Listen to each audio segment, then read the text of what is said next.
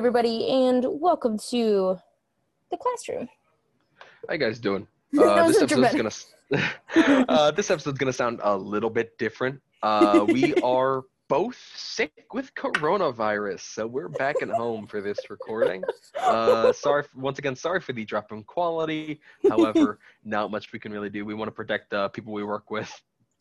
Yeah, a little late for us, but he's given us plenty of time to devolve as humans.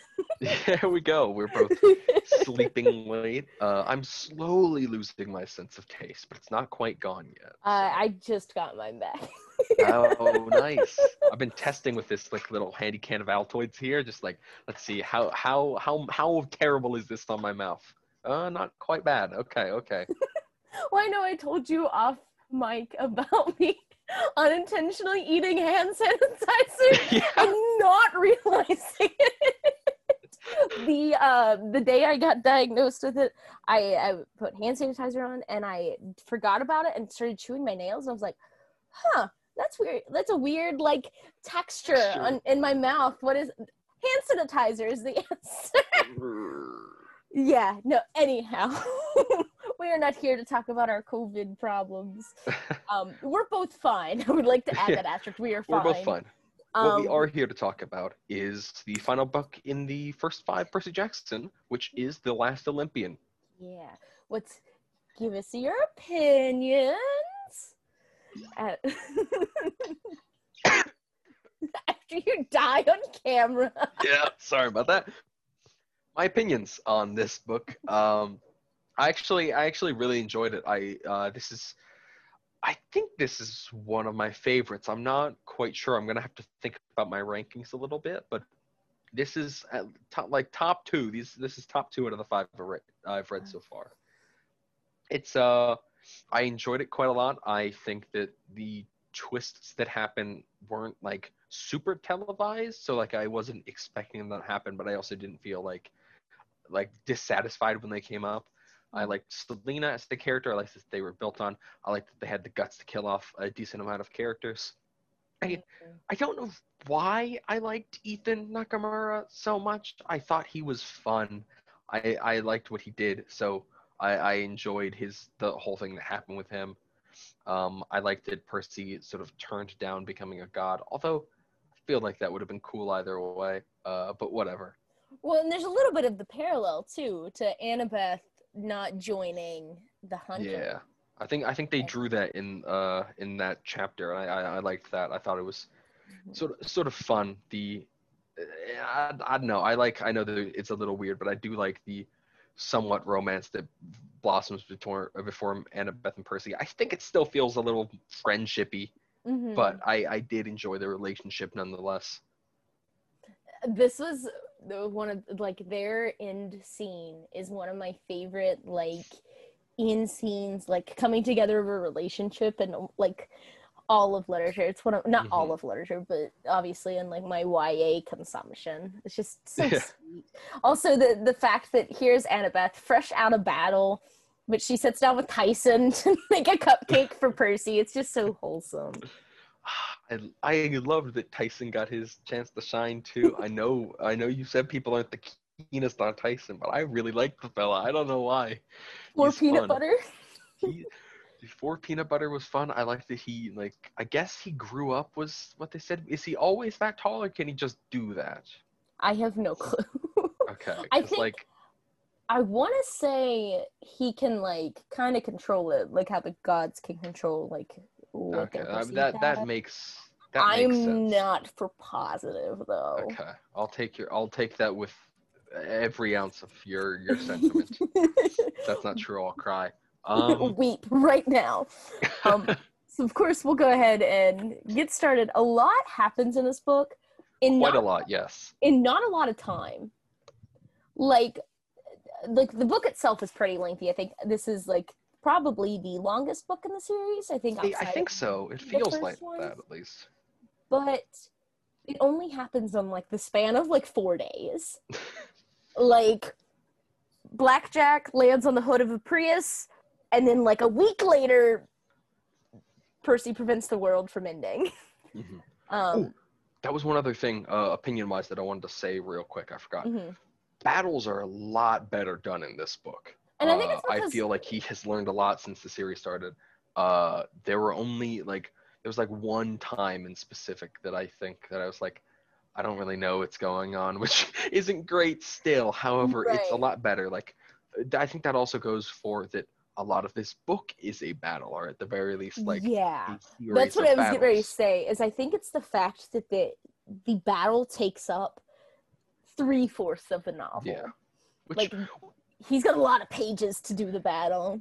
and I think that worked well with this book. I don't think I'd like to see that like every single book is like that, but I do think that it fit with the tone that he was trying to set up, and it fit with the culmination of all the books leading into this. I agree.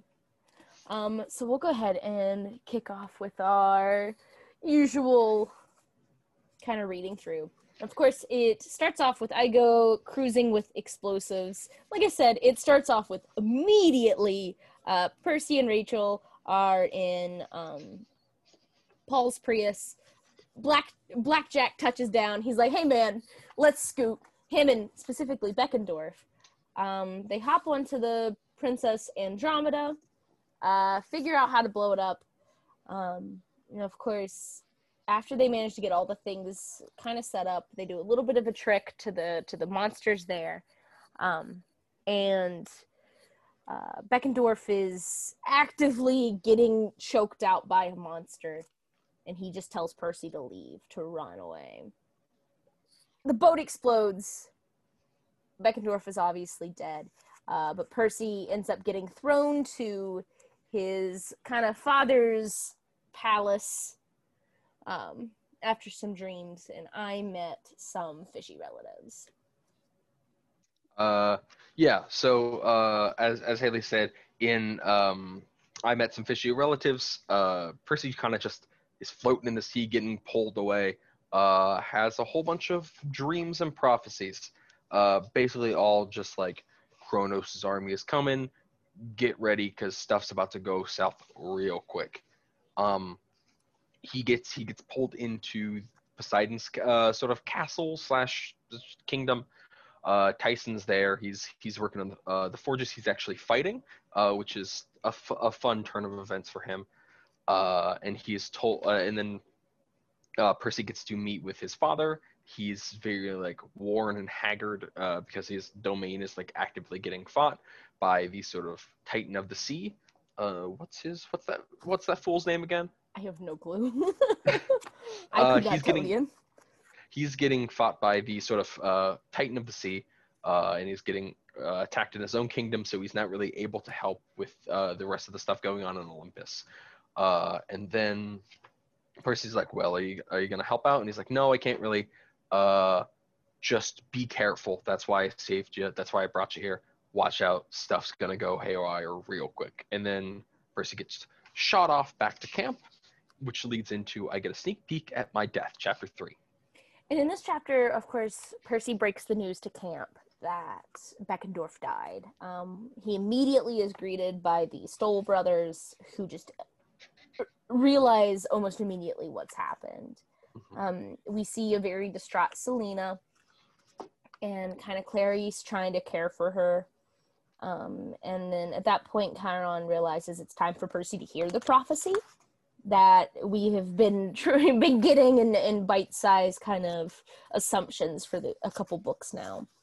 The Oracle doesn't tell it to Percy. Rather, it is in the little necklace that the Oracle has had this entire time. Percy gets a little mad about it. He's like, you mean to tell me I've been in here so many times and it was just right there? But we get Percy kind of reading it out to the War Council.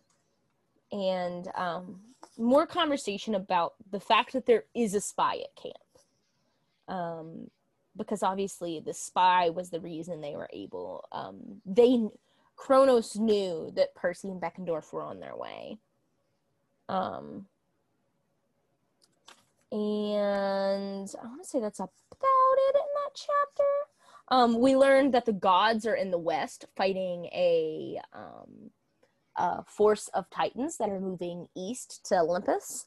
So they are leaving kind of Olympus without any protection. And there's a little bit of fear that this, Annabeth, I think, has the remark, she's like, don't they realize that this is a trap? But that puts us into chapter 4, We Burn a Metal Shroud. Oops, my brain died there for a second. Sorry. So Percy starts off, he has a dream about Rachel, basically just a little bit of family troubles, and a slight foreshadowing for later, but nothing that important right now. Then we see that Percy and Annabeth are sort of going through the motions at camp. Sort of everything feels a little bit off. Everyone's like a little bit sad. We see that people are sort of grieving. We see that there's also a little bit of a fight between the Ares and Apollo cabins. And I believe the Ares cabin has been cursed with rhyming from Apollo, which was kind of fun. But this leads into sort of tension there, and that the Ares cabin is going to sort of stay out of the fight that's going to be coming up soon, which is not great since they are basically the fighting cabin. And that's all that's really in that chapter. But then it jumps into I drive my dog into a tree.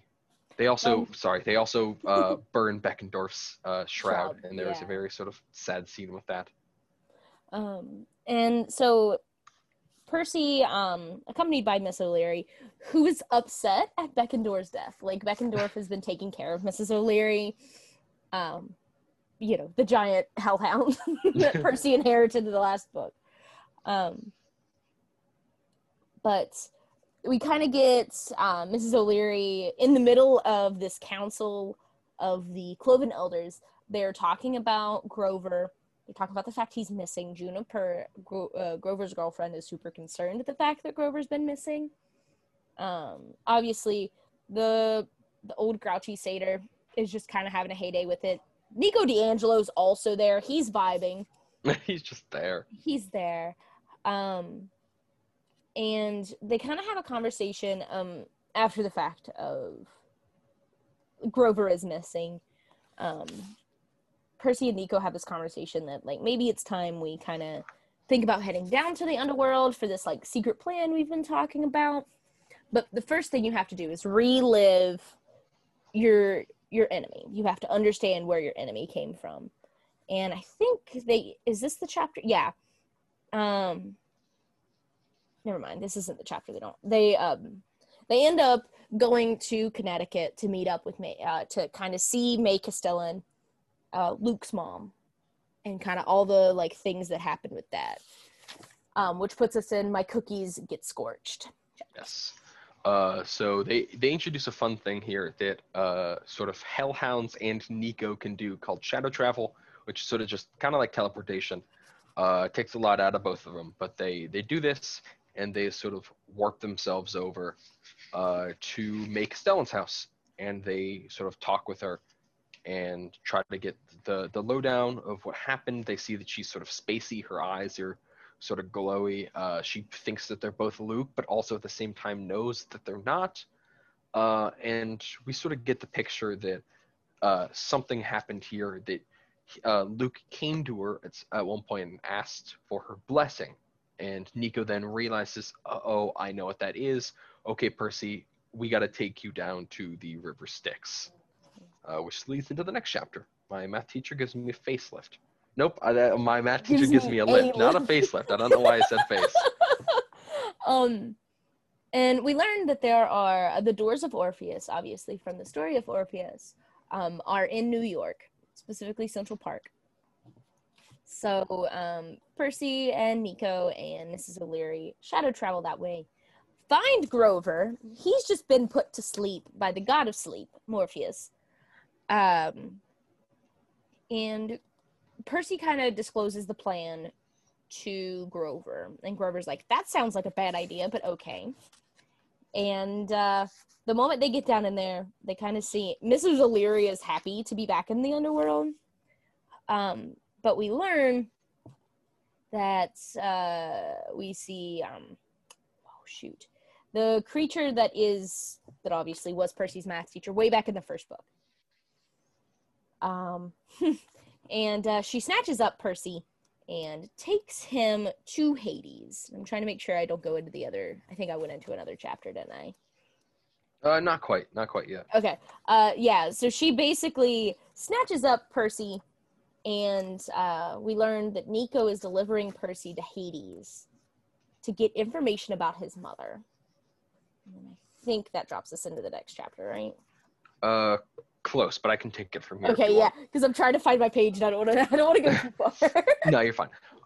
So before at the near the end of chapter 8, Percy gets brought to Hades with Nico, and they sort of talk a little bit about what's happening, and then Nico gets a little bit more information. We find out he hasn't like fully betrayed him. He's just trying to, get the best out of both sides before sort of continuing on. We find out that the rest of the gods wanted to kill Nico and his and their mother, along with the now dead Bianca. However, Hades was extremely against this and was angry, but it was already prophesied by the Oracle at this point, so they were going out of their way. The mother is killed anyway, while the kids are taken away to the Lotus Hotel. But this gets Hades extremely angry, and he then curses the Oracle to constantly be in the dead state that she is currently. Then Hades, after telling him this, says, "Okay, Percy, I'm still scared of you. I'm going to lock you in my dungeon for a little bit." He gets locked away, leading into chapter 8. Sorry, I said chapter 8 earlier. This is now chapter 8. He dreams a little bit, sees Rachel. She has a tad bit of a prophecy. Then he dreams a little bit more, sees a little bit more going on with the Titans. And then Nico shows up and says, "Hey, I can put all these guards to sleep because I'm a Hades kid. I'm busting you out. You're going to go bathe in the river Styx." So that's exactly what they do. He jumps in there. He has to think about where he wants his weak spot to be and and something to sort of hold him to this mortal realm. So he thinks about Annabeth. And then he comes out functionally immortal. Some guards attack him. He tests out his new powers and it just melts through him like butter. Which then leads into Two Snakes Saved My Life in chapter 9. So of course we see that in their coming out of the underworld, Percy had called Annabeth a couple of times to kind of mobilize camp and get them into Manhattan, where they realize that the battle's getting ready to start. They're going to have to start protecting Mount Olympus as quick as possible. So Percy and this mob of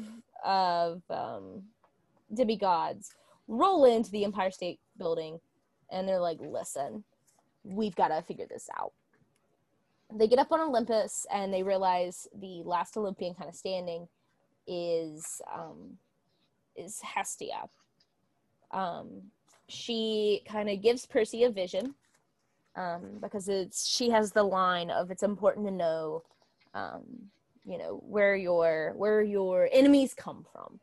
So she gives Percy the vision of when Talia and Luke found Annabeth, back when they were all real young. And then, of course, in comes Hermes, who is like, "Listen, if you want to talk to Zeus, you got to talk to me." Percy's like, "Okay, you guys should be back here." Him and Annabeth both kind of insult Zeus. Yeah. They're like, Annabeth's like, "My mom must know that this is a trap. Is Zeus blind?" And Hermes is like, "Ma'am, you might not want to say that. He's not blind or deaf. Please stop." So they end up splitting up the campers to kind of protect Manhattan, and they learn that the gods will not come back until the last possible minute. Zeus has ordered them not to leave. Yeah, and I think that's about it. Yeah, we see that all of them have kind of split up to take care of Manhattan. And Percy, I think this is, we learn about Daedalus's Plan 23, in which all of the weird statues throughout New York are actually automatons and can just annihilate anything in their path. Yeah. Which is awful to think about. It's terrifying, really, but and we learn it's the Doctor Who episode all over again. Oh my gosh, yes. And we learn that Morpheus has put the entire island of Manhattan to sleep. Yes. Which of And course then Kronos puts has us, slowed time around it, so that yeah, and everybody just is screwed and cannot get in or out. So nobody right, really knows what's going on in the mortal world. right. Which of course leads us to chapter 10. I buy some new friends. Yes. There was a little bit of bleed in there on chapter 10, but there near the end, Percy realizes after everybody split up and they've all planned things that the sea is sort of completely defenseless, and he says, "Okay, I can go take care of that." So he goes to the two minor sea gods that control those areas, and use the sand dollar that he was given by Poseidon last time. Sort of breaks it in half and gives it to them both as payment to sort of stop the assault from that side. And then as he leaves, Blackjack swoops in and Percy starts running away. So of course we learn that the bridge is unprotected. The Apollo cabin's kind of falling behind. So Percy and Annabeth swoop in and Blackjack and go to kind of cover the bridge. They end up fighting against the Minotaur specifically. And we see Percy come head to head with Kronos, of course, as Luke. Yes. And they really they go head to head. Percy has eliminated the army, but he's going against Kronos himself. In the point of eliminating the army, Ethan Nakamura is going to stab Percy in the back, and Annabeth dives and takes the knife for him. And Percy's like, "Get out of here!" Blackjack swoops down, takes Annabeth off, and at the end of the chapter, Percy ends up breaking the bridge, which leaves Kronos obviously in the rubble. But it also takes the head of a Apollo cabin, Michael Yu, with him. But before the trauma can really process, Selena runs in and says, "Hey, Percy, come on. You need to come grab a healer from Apollo. Annabeth is really bad off." Mm-hmm. Which puts us into Rachel makes a bad deal. Okay. So in this chapter, we go back to I think it's a hotel that they're staying in. Mm-hmm. At least that's what I imagined. And they're sort of assessing how they're doing. They're trying to heal everybody up. Grover comes back, says that they've lost quite a lot on his side. Mrs. O'Leary is a little bit wounded, but nothing too bad. And then we're jumping through. Percy has another dream later on. Or sorry, there's actually a scene with Annabeth I want to touch on first. So Annabeth is recovering. She's basically had as much ambrosia and nectar as she basically can. So they don't really want to do much. They had the Stoll brothers go grab a little bit of medical supplies, mortal medical supplies, to sort of heal him up. And as she's sort of recovering, Percy and them are talking, and she's like, "Hey, why'd you die?" He's like, "Hey, why'd you dive in front of me? How did you know where my weakness was?" She was like, "I don't. Where is it?" He shows her, and she goes, "I just kind of felt like I needed to. I felt like something was pulling me in that direction." We also see Percy. He gets a little bit of a sort of flashback, or I guess a dream that shows that Rachel has found this prophecy that she sort of came to her, and that she has to go back to find Percy. So she is now flying towards Manhattan in a helicopter, as quick as they can. And at the very end of the chapter, a Titan has come to meet with Percy on the behalf of Kronos. Mm-hmm. And it is P-Boy. What's his name? I forgot his name. I know it's the one who was obviously punished. Yes, who brought fire. It's not Pythagoras. I know it's not him. Prometheus. There we go. Prometheus. Prometheus meets with Percy in this next chapter. He brought upon this mathematical theory. Yes. We also, I forgot to mention that also the Hunters of Artemis cover for where the Ares cabin should be. Oh, yes. And I forgot to mention that way back. Talia shows back up. So, yeah. Yeah. And Talia still has her punk aesthetic. Yes. I'm very glad of that. In chapter 13, we see these two the Titan and Percy kind of have their dialogue, where they're like, "Listen, you have to understand that we are not all bad. Obviously, you've met Calypso. You know that we're not all bad. we're offering you peace. Don't let it come to this. And Percy's like, you literally want all of us dead. Like, what? And so Perthemus gives Percy a vision, and he sees kind of what left May Castellan to be the way she is. And we see that Hermes tried to tell her, don't directly interfere. I cannot directly interfere, please. They, of course, don't know that Hades, we'll learn later that Hades has cursed the Oracle, but we see that May Castellan that's the reason she has gone crazy. And the rest of the scene, we see that he also gifts Percy Pandora's box, which he is like, put this in a vault. Don't tempt me with this. And then they part ways, which puts us in course into Pigs Fly, chapter 14. Yes. So in chapter 14, Percy gets another dream. It shows Ethan Nakamura and Kronos talking, and Ethan's they're like, hey, why'd you attack him? Why did she jump in front of him? Do you know where his weak spot is? And Nakamura's like, no, I don't know. I was literally just attacking randomly. Please, you gotta believe me. And Kronos is like sort of threatening him and being kind of a bit of a jerk. And then the dream sort of fades away with Percy sort of eerie that they're gonna find out how to kill him. However, one of the boars that came in and saved them earlier on, these sort of like near invincible boars, shows back up, but this is a female one, which means it can fly, and it's sort of terrorizing the city. They can't really figure out how to kill it. So Percy decides that the best way to do that is he flies to on Blackjack, the Hermes statue, and wakes up that and two sort of stone gargoyle-esque tigers to try to take it down and successfully sort of dusts this thing, the first time that's ever happened in history, which is fun, which then leads into the next chapter. In Chiron Throws a Party, we get the party ponies back full swing. Yeah. They roll in. We learn about all the different like chapters of the party ponies.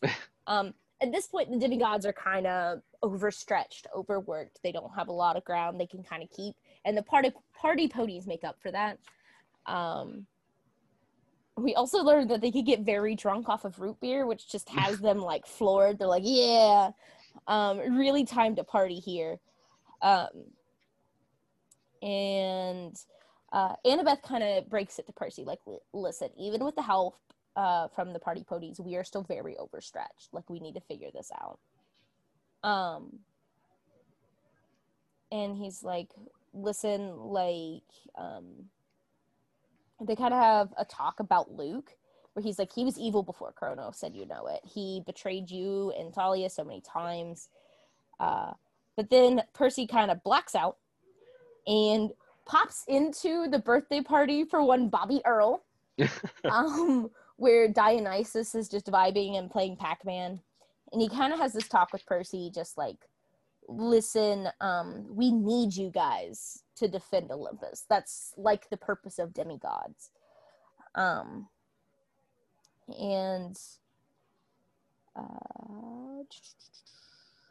Percy then obviously pops back into, mentally back into where he was, realizes that his mom and Paul are down on the street asleep because he notices the hoof-dented Prius.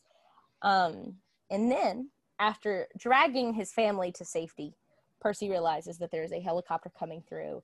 The pilot has passed out, and Rachel Elizabeth there is about ready to die. Which, of course, is when, chapter 16, we get help from a thief. Yes. So, Rachel shows up.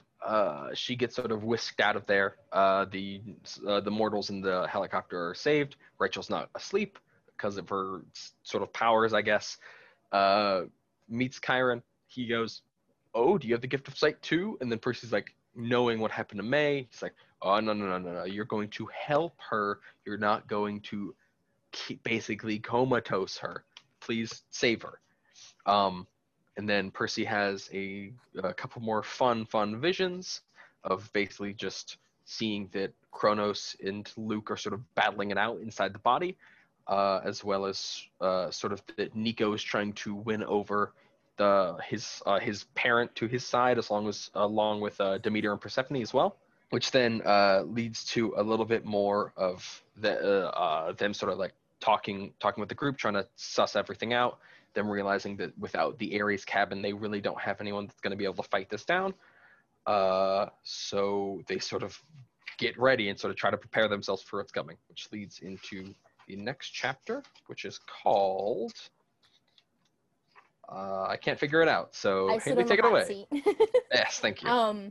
Which of course we see obviously after Selena gets slammed by the Draken, and we realize that she is obviously not Clarice. Clarice kind of breaks down and she's like, "You were so stupid. How could you?" We learned that Selena was the spy for camp. Yes. And Clarice is immediately defending her honor. She's like, "Listen here, she died a hero. None of you guys best challenge that." And Clarice just goes to work on like anything she can fight, she's ready to fight.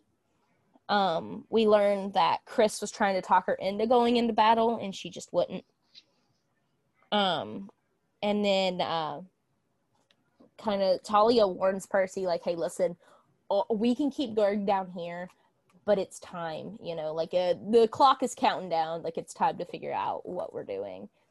So Percy and most of the demigods all vanish up into Olympus.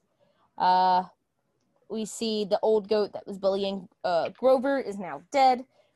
Grover officially taking his spot on the council. And then Percy's decided, you know what? I know what I got to do. We got to get... he sees Hestia and opens up Pandora's jar and allows Hope to kind of live in the hearth with Hestia because that's where it thrives the most. That's where we get the line that Hestia is the last Olympian. And Percy marches himself to Poseidon's throne, sits down on it, tries to get his attention. Both Annabeth and Grover are like, "Are you stupid? What are you doing? Oh my gosh, you're going to get dead." And Percy's like, "Listen, Dad, you gotta show up. This is the only thing I can think of. This is the only thing we can't win without other gods on our side."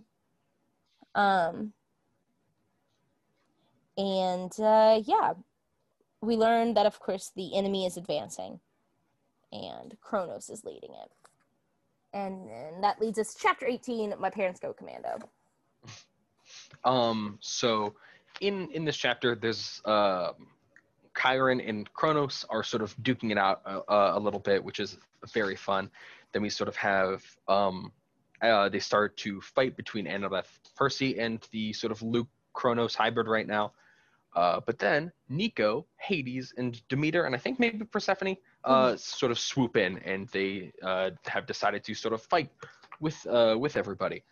But Kronos decides to so the battles are sort of starting to rage. Kronos, to sort of like bring the rest of his strength, starts dissolving the barrier around Manhattan, which is good and bad because the mortals keep waking up now. And as everyone's sort of just trying to deal with what's happening, Percy realizes, "Oh shoot, my mom and Mr. Blofus are down there. I gotta deal with that real quick." So both of them wake up. Blofus doesn't really know what he sees, so he stabs. I don't know what he thinks he stabs. He stabs a monster with a sword he finds on the ground and goes, "I hope that's a monster." So I think the man might have just like killed a kid in his mind. He did murder. He did murder. So they're trying to get everybody to safety. Meanwhile, Chiron gets pinned down under some rubble, and Kronos sort of hops off for a sec, which then leads Mrs. O'Leary also having to try to dig Chiron out as Percy runs away, which leads into 19. We trash the Eternal City. And so Percy, Grover, Annabeth, and Talia go back to Olympus because they realize that's where Kronos is heading after defeating Chiron. And we kind of get the scene that the city is falling apart, that Olympus itself is getting ready to dissolve. And we see that Cronus is waiting on them. Ethan Nakamura is standing there as well. I think he ends up dying. Yeah, he ends up turning on Cronus. Yeah, and Cronus just yeets him right off the building. Yes. And so Annabeth decides to start talking to Luke Cronus. Because Cronus and Percy just start destroying thrones. And they're hopping on them, trying to get dead, and it just doesn't work. And finally, in that like last weak moment, Annabeth manages to talk Luke into himself. She's almost dead as well, and she's just like, Luke, you have to hear me. Luke manages to come through and stabs himself in his Achilles heel, which is his like hip, like armpit or something. And he has this really gross confession that he like is in love with Annabeth. Yeah, I don't know. I think I'm gonna say admired, but it was kind of weird and gross. Yeah, it's weird and gross, and we'll talk about it. There's like a 5-year age difference, and at that age, it's not great. Right. But we learn, of course, that Luke is the hero of the prophecy, and Annabeth's blade was the cursed blade. And that puts us into we win fabulous prizes. Yes. So everything's sort of getting wrapped up now. All the gods, including Hades, are on a fun little gigantic pull-out chair.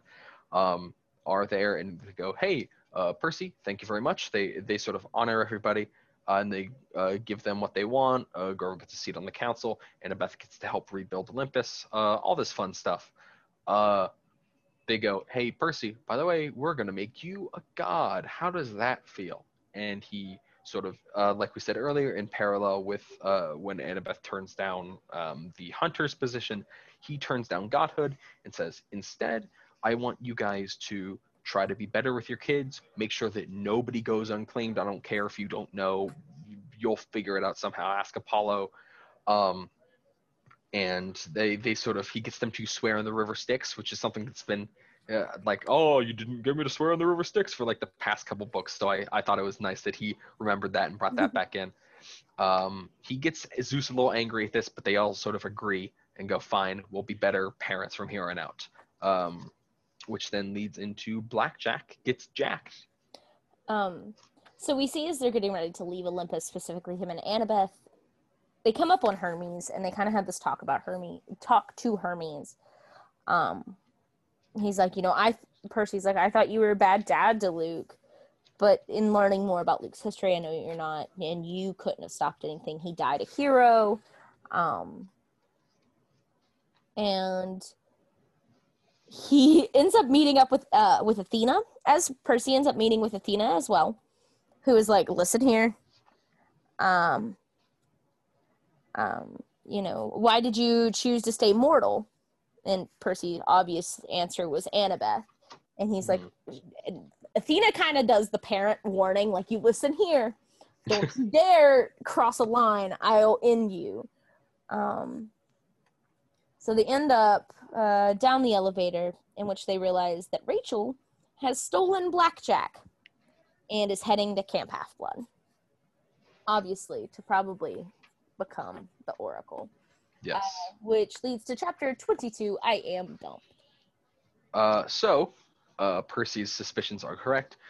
She goes back to camp, and they go, she's trying to become the new Oracle, since the Oracle doesn't have really a body that's like, fit for oracling right now. He goes, but didn't Hades still curse that? You can't do that. You're going to die. You're going to end up like Megastellan. But Chiron says, we think the curse might be lifted now that Hades is sort of like back in Olympus and everything's good. So they go along with the process. Apollo's there. He sort of like sacraments it, sort of. and everything actually goes well. She's able to become the new Oracle, which means that she's gonna have to sort of live at camp now, at least most of the time, and can't be with Percy anymore. Even though they weren't officially together, she sort of dumps him. However, because of that, things are open up between them, and Percy and Annabeth sort of go on a canoe and share an underwater kiss, which is kind of, I thought was a cute scene. Mm-hmm. And then the last chapter, chapter 23, we say goodbye, sort of. We kind of get the final farewells for a lot of camp. We learned that they are building new cabins like crazy because campers are getting claimed left and right. There's also a surge of campers showing up to camp. We get a kind of heart-to-heart between Poseidon and Percy, in which we learn that a lot of the gods have thanked Poseidon, and he's like, maybe they can change. That night at the usual fire, they're all saying goodbye to the end of summer. They all get their beads, and Rachel spouts off a new prophecy. Just basically setting up what will become the Heroes of Olympus series. And with that is the last Olympian. Woo! Woo! That was, I don't know. Ooh, I just fell off my chair. I don't know what the runtime is on that. I can't see it, but it's definitely a doozy. But we've got a couple talking points to go ahead and get started with for this afternoon. Alrighty. When you're listening to this, technically. And so I guess we'll just go ahead and kick off like we usually do. And I think our first place to probably start talking will be fate. Yeah, that sounds good. Obviously, with the prophecy at the end of the book, and the prophecy that drives the book in the series, we get to learn a lot. There's a little bit of technically, Percy isn't the hero of the prophecy. No, he's not, and it's kind of confusing. For the most of the series, we are told it's the kid of the big three, but when we are listen to the full prophecy, it just says that a hero with the big three is going to sort of start is going to sort of be the catalyst here, but they are not the hero specifically that is the turning point between destroying the gods and saving them. That is Luke. So this sort of acts as both confirmation of the fate that was always there, and also a sort of twist at the end that it's showing that even if things seem like they're going this way, everything can always turn at the last minute, and it's still as it's supposed to be, which I think is nice. I always like the I'm not sure what you want to call it, the sort of swerving away from prophecies. However, this series is always heavily reliant on even in the end when the most unexpected things happen, it fell into the prophecy. And I was curious on how they were going to do this with this twist. I thought it was fun. I thought it was a nice sort of mix of both of them. We're going to have our hour of hate later on Luke. Mm-hmm. However, I even didn't think that was the worst it could have been. Right. And we see, of course, that if the gods didn't come together, the fate would have been completely different. Mm-hmm. We also learn that if the gods had acted differently towards their children, their fate would have been a little different. Yes. Obviously, we kind of get that little bit of a conversation between Hermes and Percy, and we learn a lot in this book about Hermes, and his really lack of control over what had happened with Luke. Mm-hmm. Obviously, he couldn't be super involved. He's a god, but he was as involved as he could be with Luke. Mm-hmm. But I think, however, that overbearingness also sort of led to his downfall as well. Right. And there's also the fact that it's the unreliability of the gods, I think, mm-hmm. that also fuels this. Obviously in characters like Ethan Nakamura, who is never claimed, he finds out on his own that he is a child of Nemesis, but he's never claimed at camp. He was solely shoved into the Hermes cabin. And I think that's what fuels Percy's kind of question, or Percy's request at the end of the book, obviously, is that Luke's army would not have had the numbers it did if the gods had acted differently towards their children. I think that's the big push we see there. Mm-hmm. And I think we also see a little bit of blame from Luke about Mary. Blame from Luke to Hermes about what happened to, not Mary, May Castellan. Mm-hmm. It's sort of the whole thing that happens with May, to sort of sum up, was that she tried to become the new Oracle at one point because she also had the gift of sight. Hermes knew that it might not happen because of the curse, and because of that, it sort of went sour anyway. Mm-hmm. Luke blamed Hermes for this, even though he was sort of trying to stop her, and it was her choice fully. Right. I will also say that wasn't like, he said that was the excuse, but he also hated his mother for this sort of like the disability that she had and she was left with after sort of taking this. And it wasn't like he hated to see her in pain or and whatnot. He just hated seeing her in general, which I know I'm leaking, like I said, back into the hate Luke account, but I think that is worth mentioning in this part of it here. Mm-hmm. And I think this kind of adds to the domino effect of everything, and that fate plays out the way it will. We learn that the reason Hades curses the Oracle is because of the prophecy that she is given about the children of the big three being the demise of Mount Olympus, which has led to Zeus killing the mortal he is in love with, that Hades is in love with, the D'Angelo's mother. And it's the fact that his kids would never be welcomed that drives him to curse Mount Olympus, and then in turn it is Percy's kind of recognition of this and request that all the gods welcome all of their kids no matter what to camp. And I think Percy has a specific request that no kids go unclaimed. Mm-hmm. Which of course leads to this ability for Rachel to become the Oracle. Because we've been set up that she has the vision, she has the gift of sight into the demigod world, and that she's had this interest in becoming the Oracle. She has had obviously these very prophetic dreams. And I think Chiron a little bit pushes that too. He's like, ooh, new Oracle? Maybe. Strokes his chinny chin chin. But I think it plays into the fate, because in this twisted domino effect of everything, Rachel was sequentially allowed to be an Oracle, or able to accept the position of the Oracle of Delphi. Because Luke hated Hermes? Kind of. I think a better synopsis was that because of the sort of hatred that Luke had both at Hermes and at his mother, it sort of left Rachel to find this world, because she never would have even been a part of it if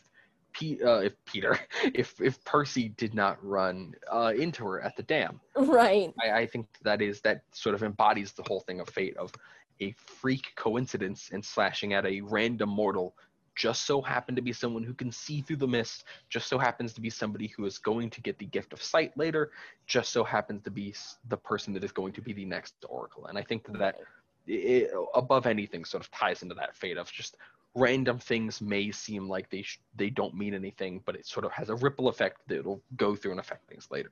Agreed. And one big, obviously, plot point that plays into this book, and that we've kind of got the allusion to in the last couple books, has been the spy. Mm-hmm.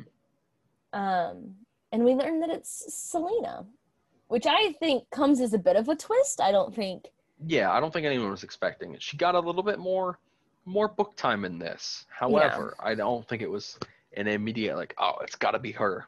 Right.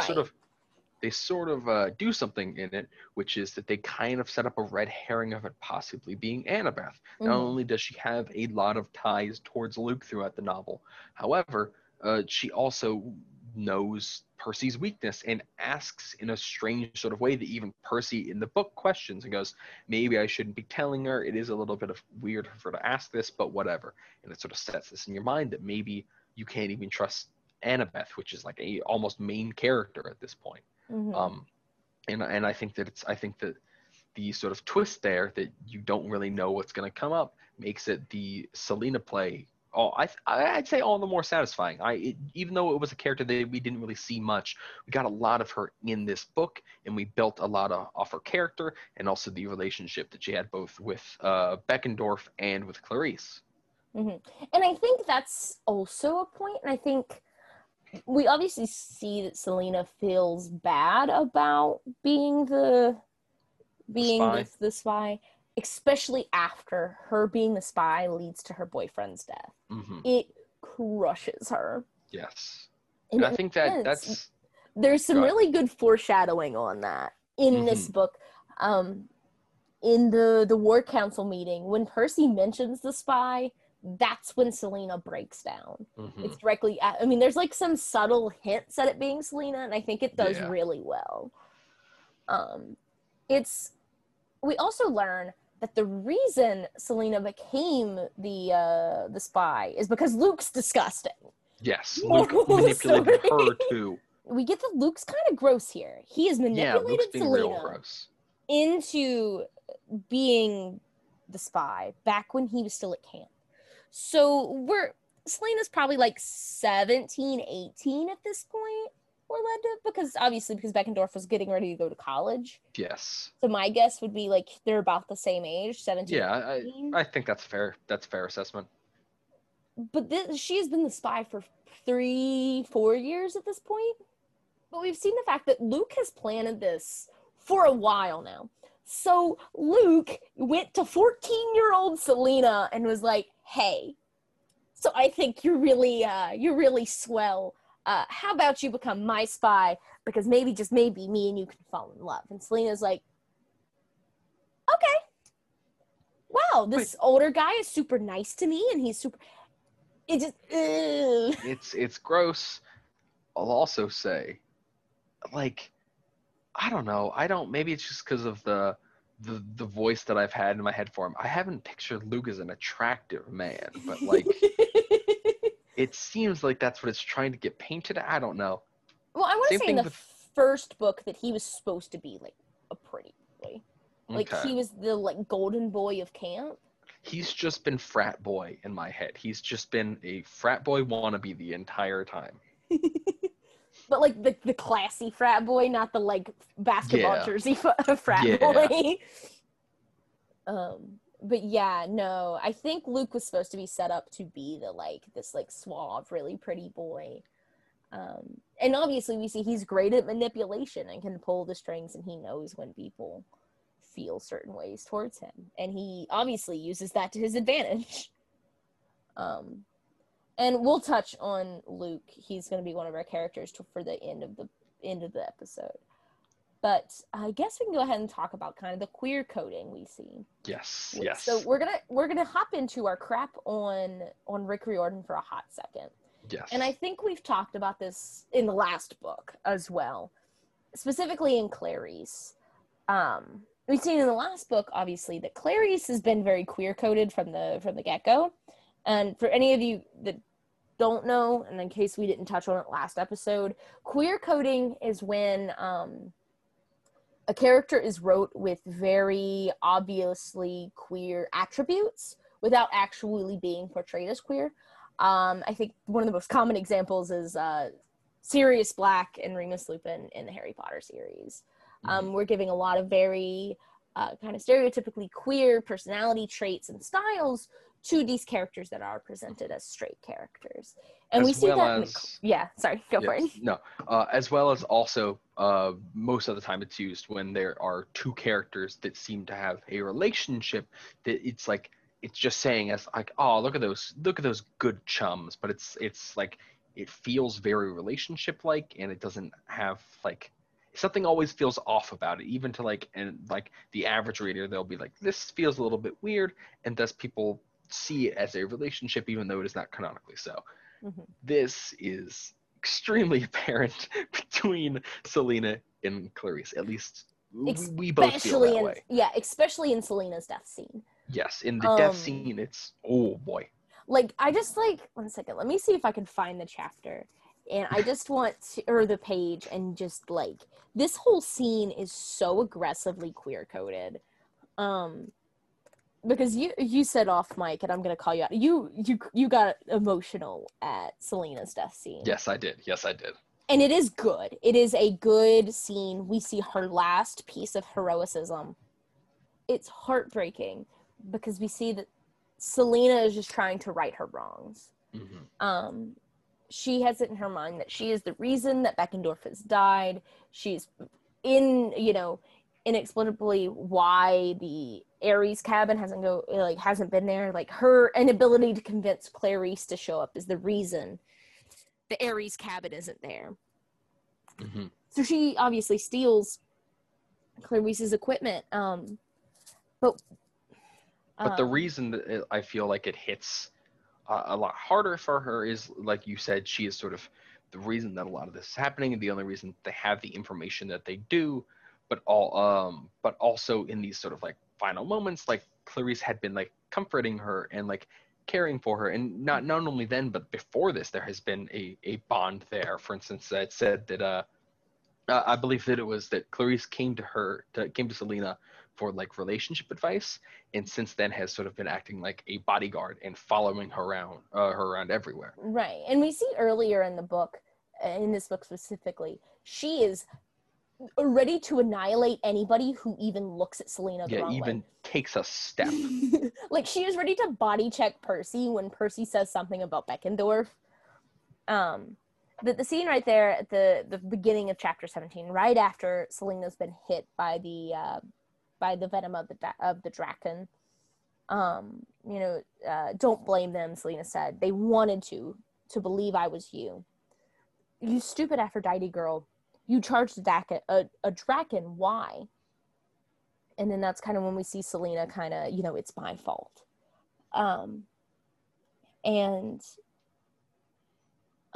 Clarice immediately just starts crying. Like, she's like, you're not dying on me, you're not allowed to.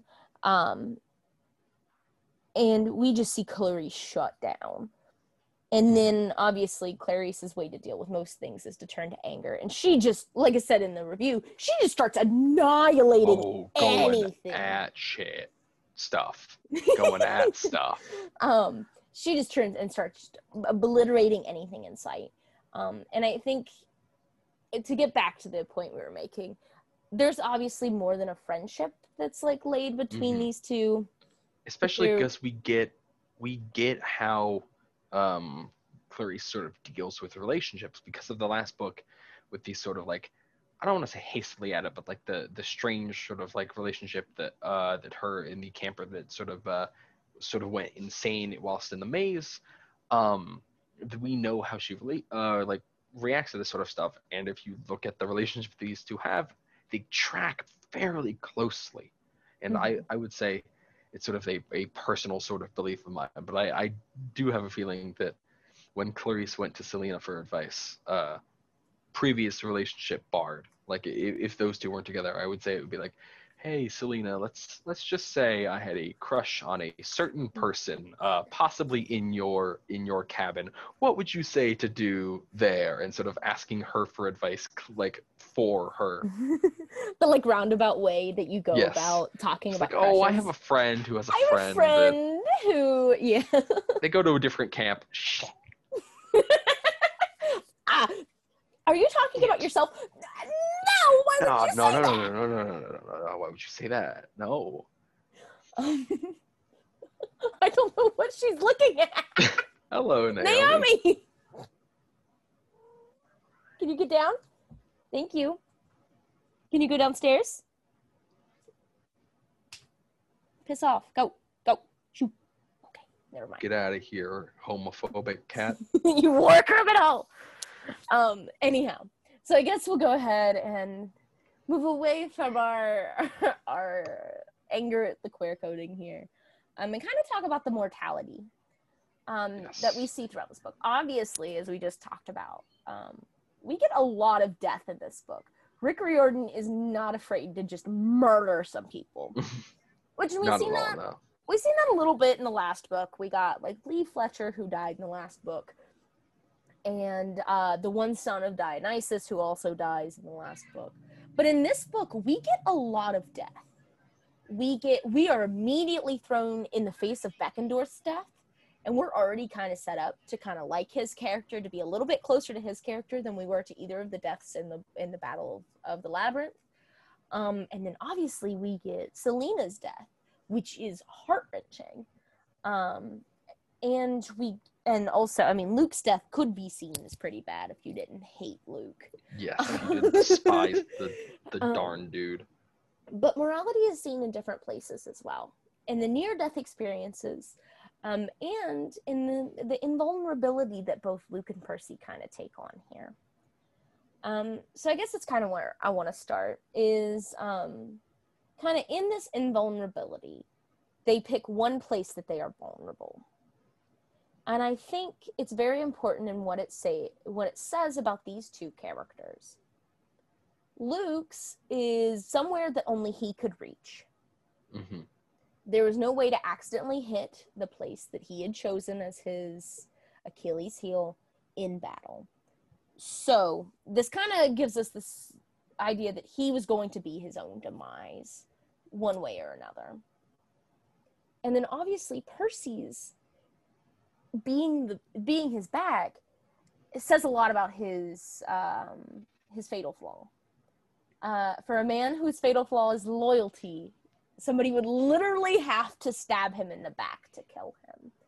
And I think it just shows that, to kind of get a little philosophical here, I think it shows that your vulnerability says a lot about where you choose to be invulnerable. Mm-hmm.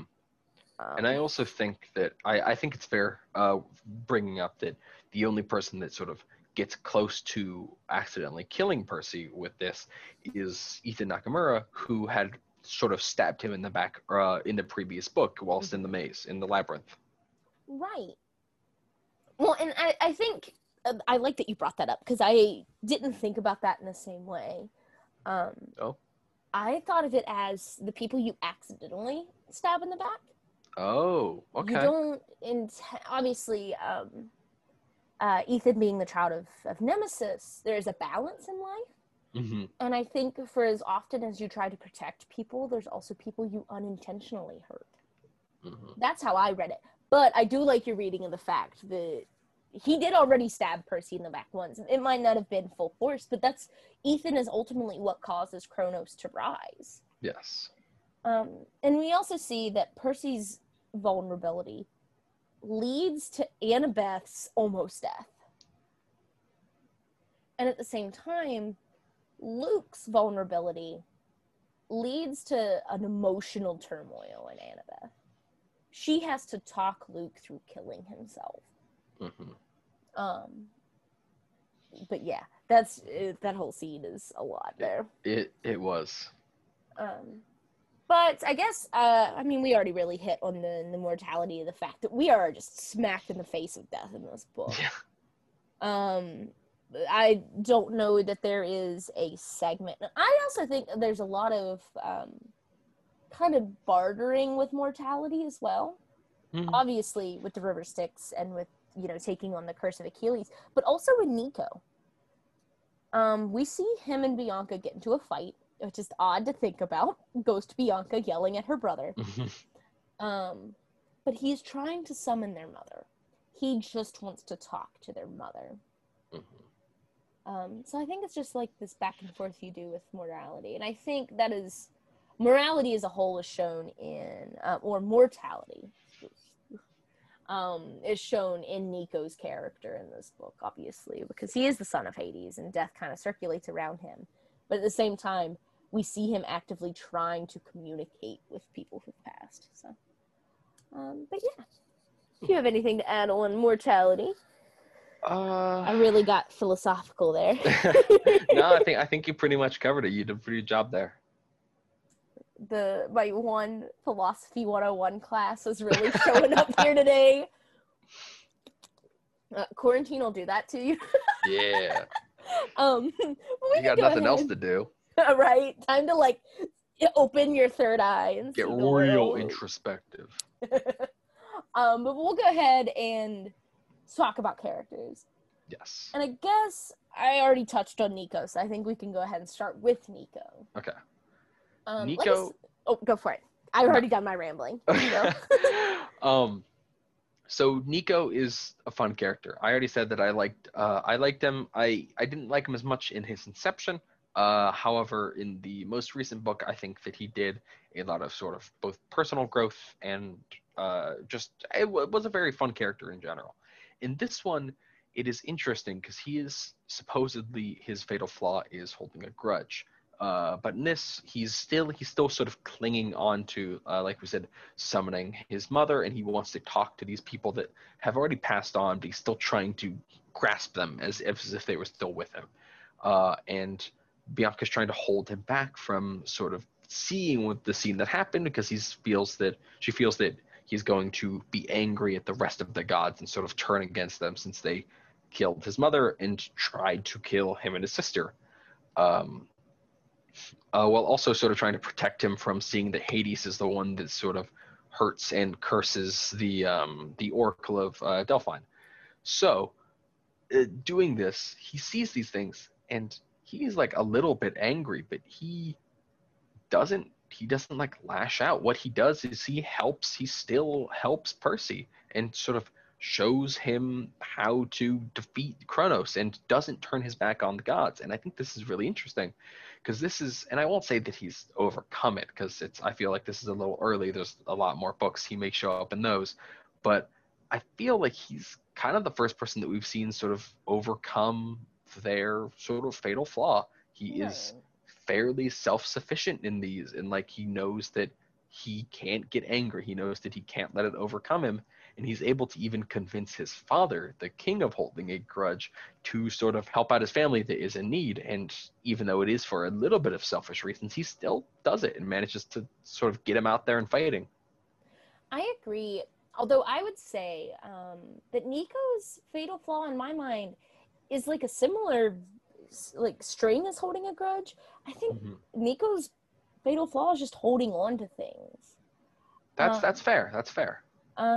Because it's almost like he's clinging to the fact. We see him in the last book clinging to Bianca's death, and in this book we see him clinging to his mother's death, just trying to figure out what is happening. And I think I do like this idea that Nico is the first and really the only kid we see come over his fatal flaw. Because I mean, we never see Percy and Annabeth really come to terms with either of theirs. They're both well aware of it, but I don't think we ever get the moment that they overcome their fatal flaw. Actually, a little bit of a hint of a spoiler. Later in the series, their fatal flaws are what really almost kill both of them. Rough.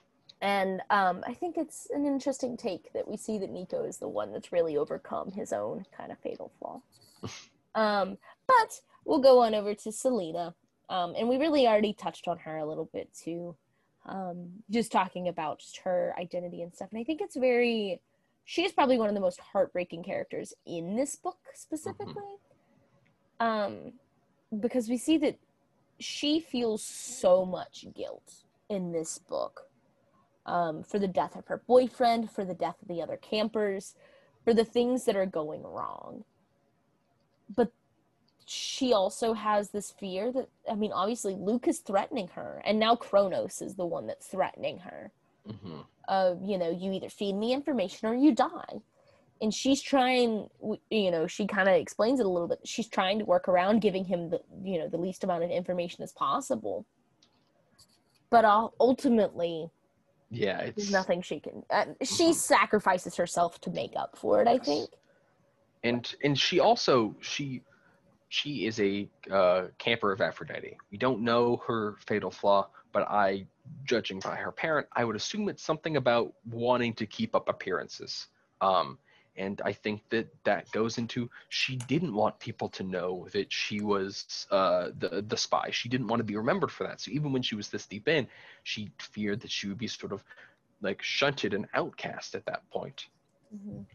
And I think it was really touching when they said that, like, whenever someone was like, I heard a rumor that she's a, they were shushed, and they all basically agreed not to talk about that, just to let it be water under the bridge. And I thought that was really nice. That was one of the things that sort of got me a little teary-eyed in the scene.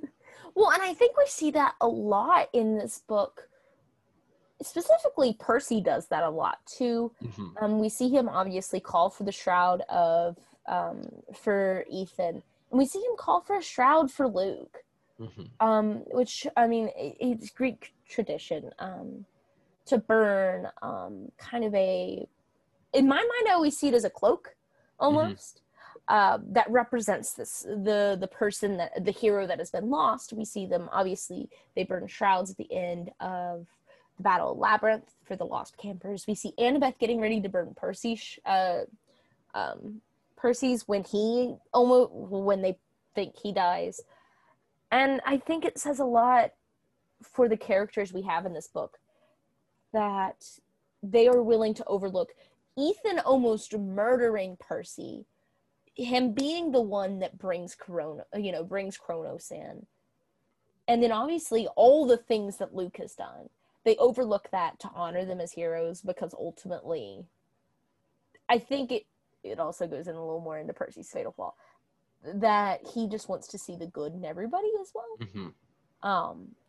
And I really enjoy the fact that they just immediately, they're like, Selena will not be remembered as the spy. She was, this absolute powerhouse of a person who is trying her best. So. Yeah. And I guess that opens up our final topic here. Time to crap on Luke. Let's bring this dude in. He's here for a whooping.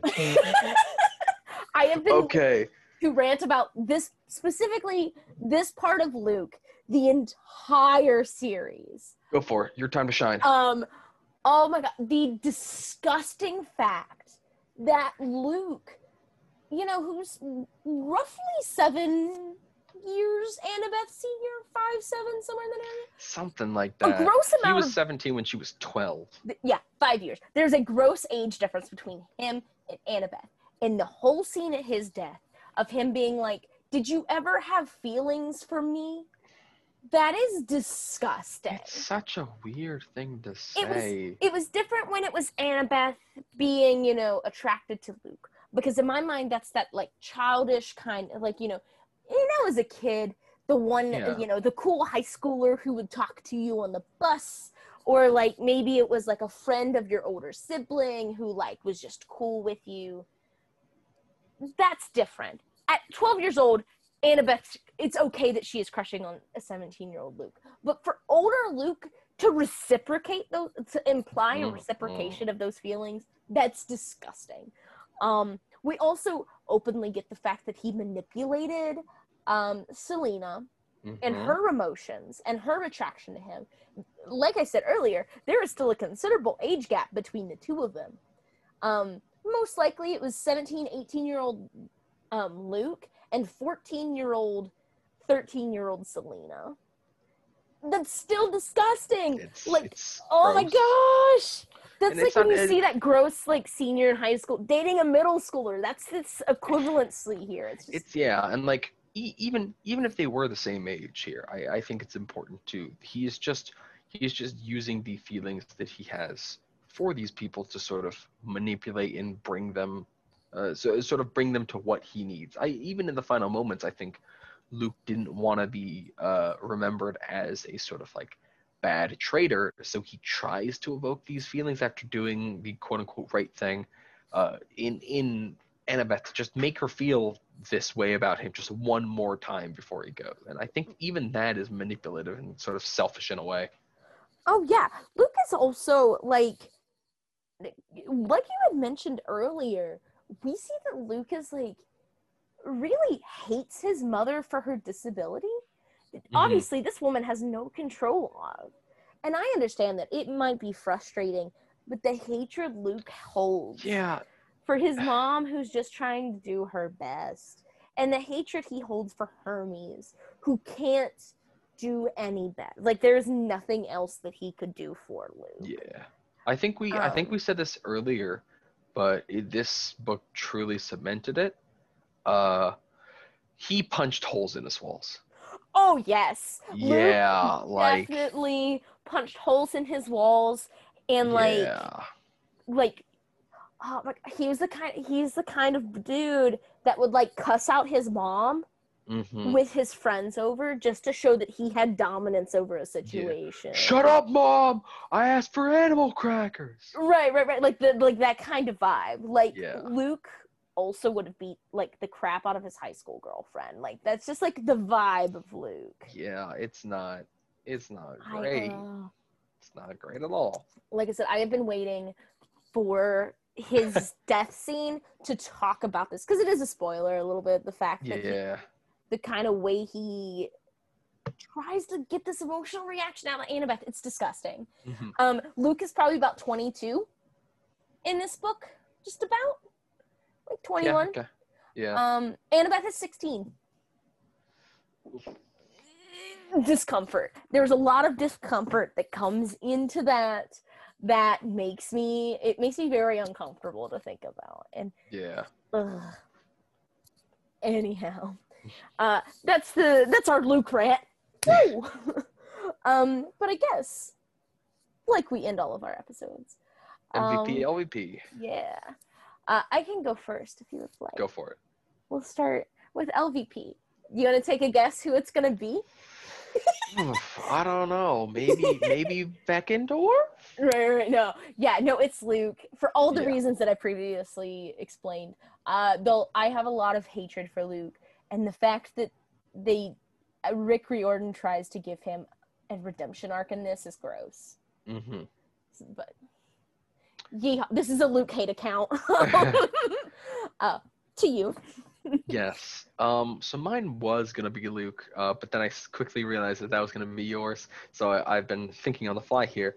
So I'm gonna say that as much as I sort of like the dude, I think that this is. Actually, hold on. I'm restructuring this on the fly. So I can see your brain working. Yeah. Get rid of that bit.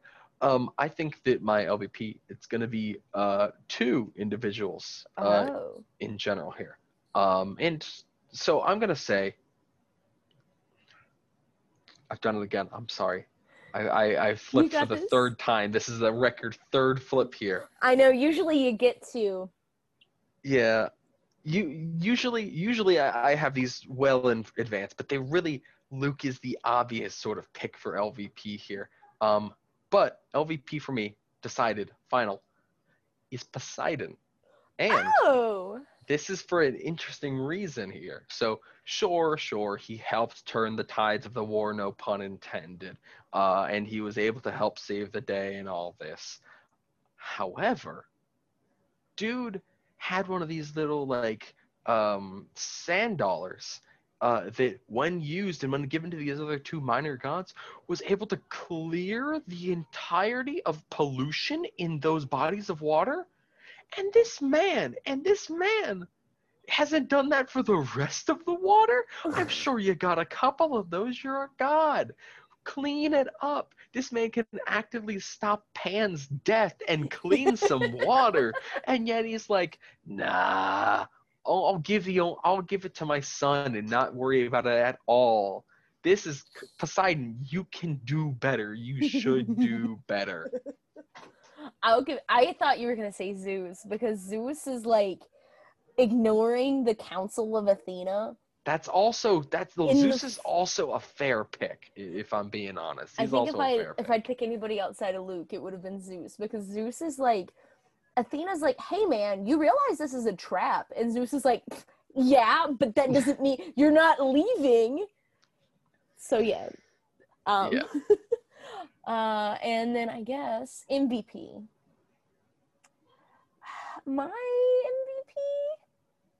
MVP is, I don't know. my gut feeling is to say Will Solis because I just love him. We get him for like a page or two. He does heal Annabeth, so I'll give you that. And she's integral to the end. But actually, my MVP is going to be Selena. Unless I took yours. Is Selena going to be yours? Nah, go ahead. Go for it. Okay.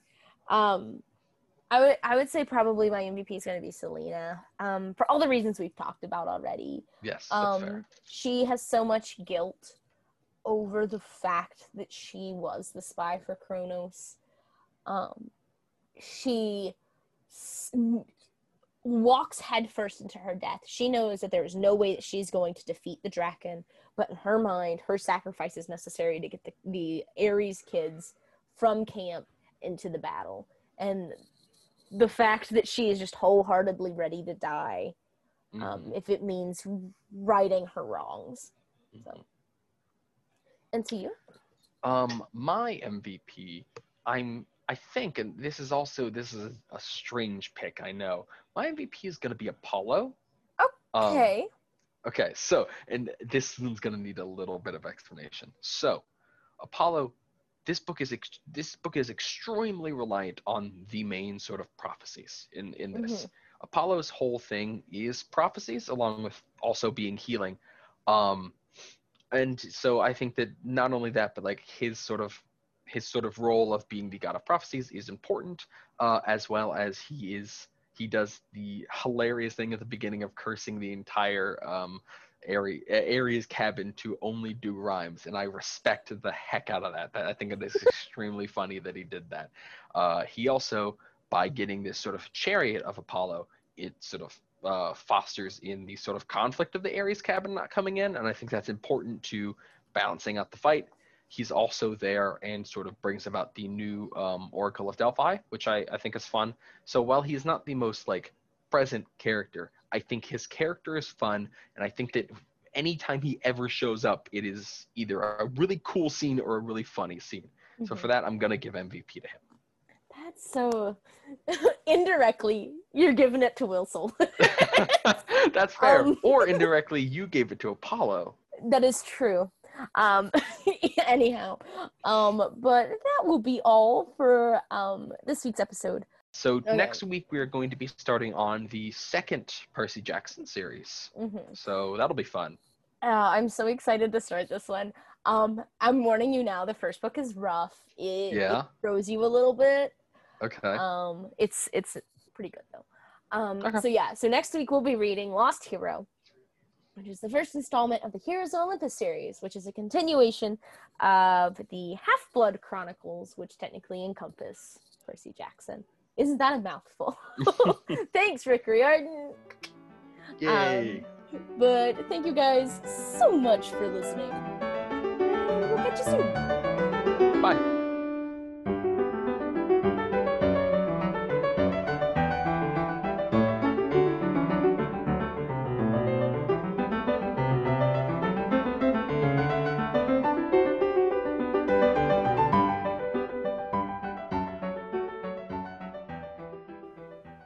You have been listening to The Classroom, a U92 production. Feel free to tune into our parent station, 91.7 FM of Morgantown, West Virginia. There's going to be a new episode of The Classroom live on U92 every Friday at 11 a.m.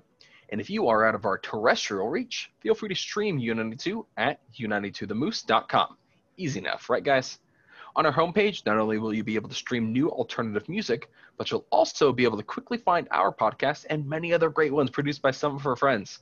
Thank you guys so much for listening, and catch you guys soon.